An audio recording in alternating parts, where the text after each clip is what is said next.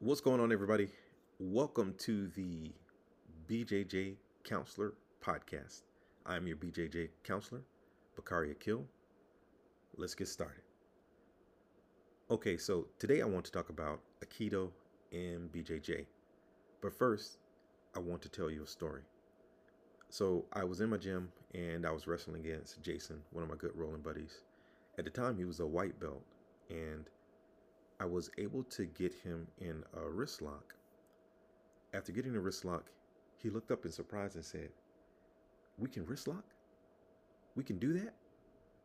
And after that day, I kid you not, he was able to get everyone in wrist locks, regardless of rank, regardless of size, regardless of experience.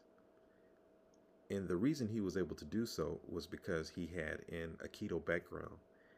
And I don't think he ever thought about blending the two arts together. So if someone asks me if Aikido is useful and if it works, I would say yes. However, another question was put to me is how could you make Aikido more realistic?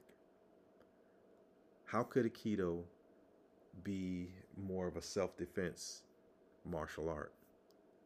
And my answer for that is resistance. As a practitioner of BJJ, I've had the opportunity to wrestle against people who are actively trying to stop my aggression and force their will upon me. I've wrestled against men, women, and children of all ages and sizes. They all have their unique tendencies. And, when I tell people that I've wrestled against men, women, and children of all ages and sizes, usually people laugh. However, when dealing with real life and dealing with the Jitsu, you have all kinds of people come up to you, all sizes, all whether it's a man, a woman, or child, etc. And you don't get to choose. Often they come up and they ask you, "Do you want to roll?" And you have to say either yes or no. Same thing in life. So I've grappled with hundreds of different people, and I've had thousands of rounds, whether it's through Brazilian Jiu Jitsu, or whether it's through boxing, or whether it's through judo. All of the arts that I just mentioned require people to spar, roll, or in judo, randori. I think in order for Aikido to become more effective, the practitioners need to resist each other and learn what works and what doesn't work. This will help them to realize what is applicable and what is conjecture. As with any martial art, there are people who can hurt you with what they know. I don't want anyone to, a Steven Seagal type 6'7", 250-pound guy to say, "Hey, Aikido works," and say, and twist my arm behind my back. Good luck trying to stop someone of that size and stature, regardless of what they know in any situation. However, in order for Aikido to gain more traction, I think live sparring should be incorporated.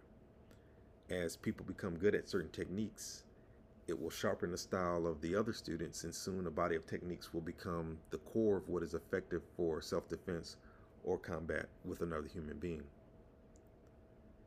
Now, I did push or receive pushback from my thoughts on this.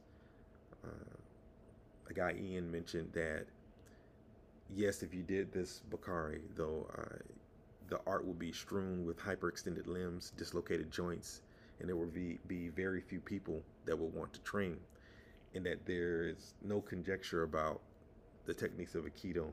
They're very, very efficient. And I don't disagree with that. However,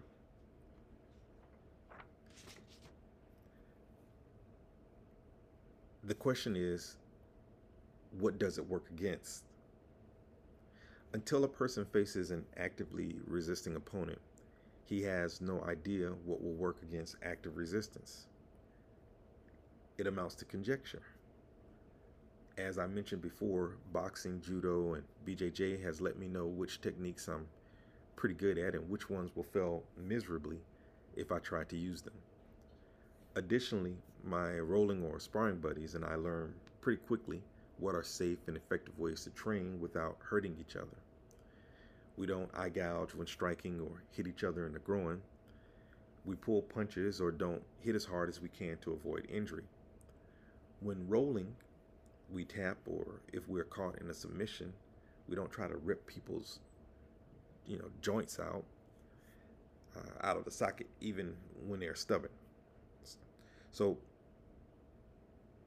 my thing is, if we drill constantly and never try it against an actively resisting opponent, that is, we may think the move we pull off flawlessly in class will work against anyone.